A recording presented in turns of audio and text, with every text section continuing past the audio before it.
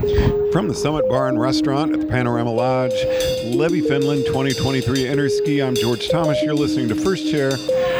Really happy to be sitting here with Josh Fogg because Josh just led the best clinic I have ever attended at an Interski, and for a number of reasons. One, Josh, it was incredible to be out in your group and actually have you show us what to look for when we're assessing or training people skills. And Josh Fogg, by the way, thank you for joining us.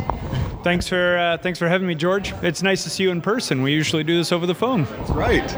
And I know you're in a big hurry, so this to me was really important, though, to get on the podcast. I'd love for you to really specifically go through what are those things that we're looking for in people skills. And I really like how you emphasized you can be yourself. Yeah, well, thanks, and thanks for the compliments about the clinic. That's very kind of you. Very honest. And I think what we were trying to get after here is specifically what you can actually observe. And again, as we've said numerous times about people skills, we're really looking at observable behaviors and actions versus personality. And in that sense, you are welcome to be yourself. As I shared in the clinic, for those people who don't know me well, I'm a natural introvert. So it's not always easy for me to get out there and be the life of the party, but there are actions and behaviors that anybody, whether you're an introvert or extrovert, can do that generates or develops trust. And a lot of that is, how do you go about creating two-way communication between you and, in that case, the other participants, or if you're teaching a lesson, the other people the students in your group, through a combination of statements and questions.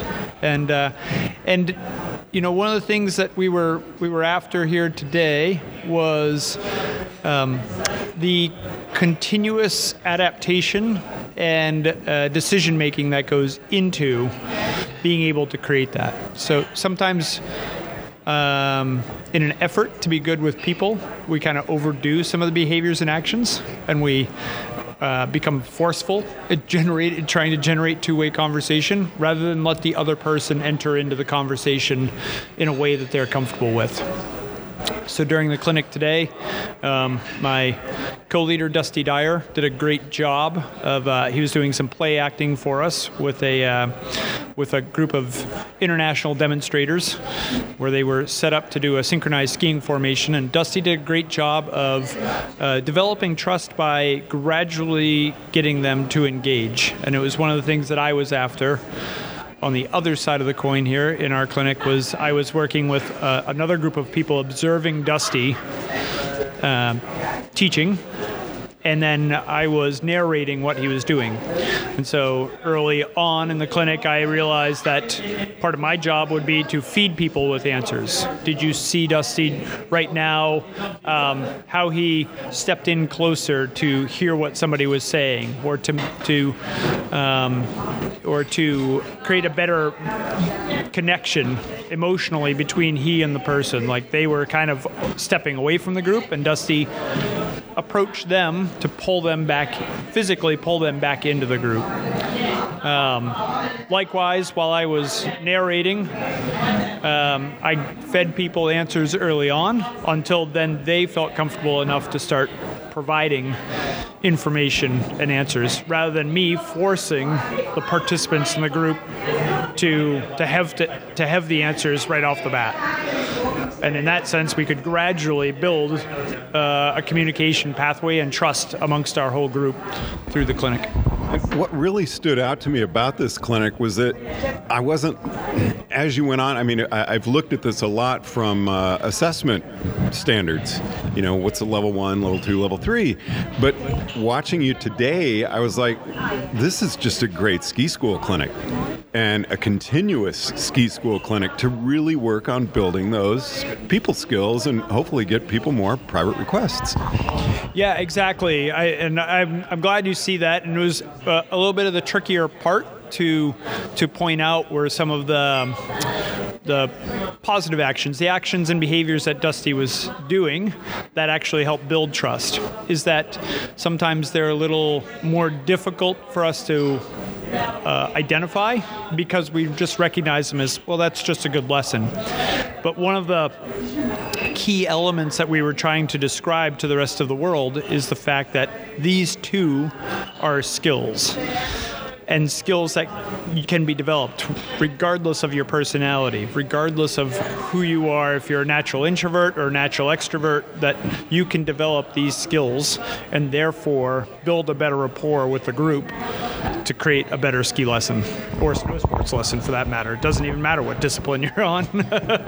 Well, and that was the other fun thing, and I know you've got to get down to the bottom of the demo hill, so one more minute, but I was watching Dusty with his group, but I was also observing you with our group because you were the leader of the group, and the things you were doing to really engage us and keep us involved and get us, as you were saying, making comments about what was going on. But it really put people skills in perspective to me and got me excited about doing trainings at ski school to help our staff. Yeah, it makes me really excited to hear that. I know one of the challenges initially back in Bulgaria at the previous interski that we talked about was people were very curious about how we would train people's skills. And I've always been a strong believer that we need the context of skiing, snowboarding, whatever it is that you're doing, to be the vehicle to create the environment where you need to have two-way interaction. And therefore, at that point, then we can start talking about the situations, the behaviors, and the impacts to help train and assess what's happening with those people skills versus one of the challenges about trying to set up a training for this is if you isolate people skills without having the actual context of some sort of teaching environment where you're trying to help people improve their hard skills along the way, that there's no vehicle to move the conversation along about people skills. There's no context to it. And in that sense, anybody who's out there trying to go about designing a training for their staff back at your home resort, I really encourage you to think about how do we do this within the context of a lesson all the time. Couldn't have asked for a better summary or conclusion. So Josh Fogg, thank you very much for taking the time to chat with us. And you have got just enough time to bomb down the hill. Perfect. Thanks, George. Appreciate it. Thanks for joining us. From the Summit Bar and Restaurant at Panorama Lodge at Levy, Finland, 2023 Interski, I'm George Thomas.